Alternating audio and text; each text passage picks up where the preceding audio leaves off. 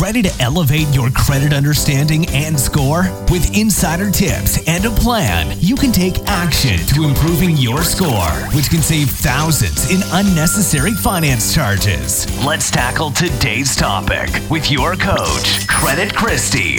Hey friends, it's Christy, your credit coach. Thanks so much for being here with me for another episode. Today I want to hit 5 topics of things I wish I was taught when I was younger. I wish when I was just starting off that I knew the importance of credit, but even on top of that I knew how to build my credit. I wish that I had become an authorized user on somebody's card. I have siblings that are several years older than me and had some credit already established, or even my mom's credit card. She didn't know and I didn't know. So if you haven't heard of that term before, becoming an authorized user on somebody else's credit card, I've got a 10-minute long episode on that. Dive into those details there, but it's an excellent way to get deep and rich credit history nearly immediately added to your credit. I wish I understood that because I had a credit card of $500 or $1,000, that didn't actually mean and max out that limit. Having a really high balance against your limit is actually going to hurt your credit score more than it can help your credit score. And I remember thinking, okay, so I was a week late on making my credit card payment. I made it. Your payment history makes up 35% of your credit score. It is single-handedly the most important step that you have all the control in the world of. So please make sure you know your payment history is a vitally important piece of establishing a great credit profile. And I wish that somebody had told me to stay away from store credit cards. If you've been following me all along, you know my girlfriend Crystal in high school started working for Macy's and she got a Macy's credit card and I was so envious of her. And I told my mom, I'm going to get a Macy's credit card. And she said, oh no, you're not. And I thought, I'm 18. I can do what I want to do. And my mom taught me in that moment a department store credit card. I'm spending money on luxury items and not necessarily necessities. And so I went to my favorite store where I could buy my toothpaste and my toilet paper, the necessities. And my very first credit card was from them. Once I established a little bit of credit history with them, I then went and applied for a bank issued credit card. And I had that baby for years. I also wish that I knew that the longevity of keeping that credit card open, I wish I'd better understood that. I closed that credit card for probably no good reason. And if I still had it, you guys, it would be 20 something years old now. And having that long-standing, active and open credit history truly helps your overall profile and credit score. So having a bunch of store credit cards in your wallet are not like gold stars. There's no reason for it. If you are establishing credit and becoming an authorized user isn't possible for you, then perhaps start with the store credit card, but be wise with the store that you start it with. Don't go to a store that it's forcing you to spend money that's not required, if you know what I mean. Number 2, I wish I had better understood installment loans. All installment loans come with per diem. It's a Latin term for per day, and installment loans have a daily interest. I remember getting to the point where I was making more money and working more hours once I had graduated high school and I had an auto loan. So I paid several payments extra. And then when I got the bill, I remember seeing it wasn't due for 3 or 4 months out because I'd paid early and extra. So I just took advantage of that time. Instead of just remaining early in my payments or accelerating that payoff, I just coasted and waited for those 3 or 4 months until my payment was due again. But I didn't do anything good with that money that should have been going to my car payments. Honestly, I just wasted it. So if you pay early or you pay extra, you are excluding that daily interest from going to the lender. It gets to stay in your pocket. It shaves down the time period in which that payoff goes to. So you can save a ton of money in interest charges and pay that baby off faster if you pay a little early and a little extra. And if your loan servicer allows it, ask them if they offer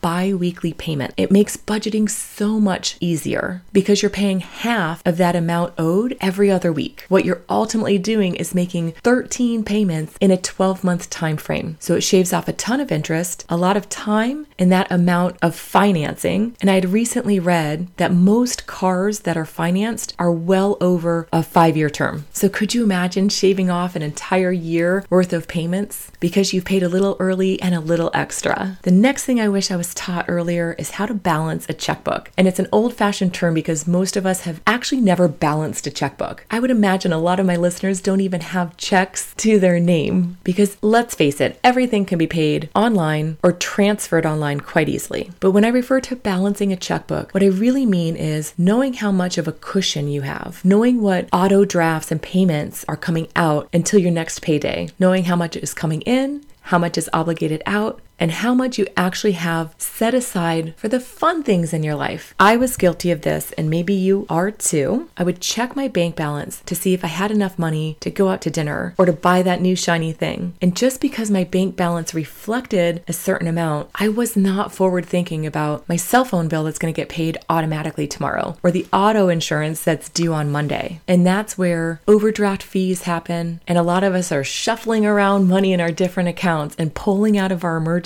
fund for something that's really not an emergency. I just got to cover the amount I just took out of my checking account that I actually didn't have to give. Next, I really wish I had understood the importance of savings. We've got this negative trap that occurs because we don't start with a savings. Having no savings requires us to borrow money. And when we borrow money, sometimes we wind up with maxed out credit cards, late payments on those loans or those credit cards, which results in higher interest rates, higher fees. And that means less cash flow because we're paying money over here to those fees, which in turn leaves us with no savings. And it's this cycle. It's this trap, and it's so hard to get out of it. So I'm going to encourage you in a way I wish somebody had encouraged me. The next time you have an influx of money, you took on a side hustle, you have a tax refund, you get gifted some money, you sell something. When you have a little extra to start off with, put that in a designated savings account and try to keep adding to it. New tires on your car should not be coming out of your emergency fund. When you were driving all those tens of thousands of miles, you had to know you're eventually going to have to replace those tires. So budget accordingly for some of those things that don't happen on a monthly basis, but they do happen. The older I get, the more I realize I can expect the unexpected because life is full of the unexpected. So the best way to handle it is to be prepared for the unexpected. And the last thing that I want to share with you that I wish I was taught when I was younger is the power of the compound effect. Start investing early. I wish I knew when I started, not all my jobs, right? Those jobs that got you through college and just got you through until you kind of figured out what you were doing. But when I actually started making a good income, I wish I was required to put aside 10 to 20% of my income and move it into a separate account, something that could be invested, that could grow over time, and that could help paint that beautiful picture of what I envision my retirement years to look like. I want to challenge you right now. Close your eyes. Picture yourself much older in your life, and yes, you're still sexy. But what are you doing? Who are you doing it with? Are you traveling the world? Are you visiting your grandkids whenever you want to? Are you out on the boat? Are you on the golf course? Do you know what all of those things have in common? They all require money, and there's nobody that's going to come save you. Your younger self is here to rescue your older self in many years to come. And you do that by starting now. It's so hard to envision 40 or 50 years from right now, right? I get that. But if you want the kind of life later that you deserve and you desire, you do have to work for it now by being diligent with your choices. And I promise you, you won't miss that 10% of your income as much as you think you might, but that 10% can grow and grow and grow and create a really amazing last chapter in your life. I don't know about you, but I want to go out big.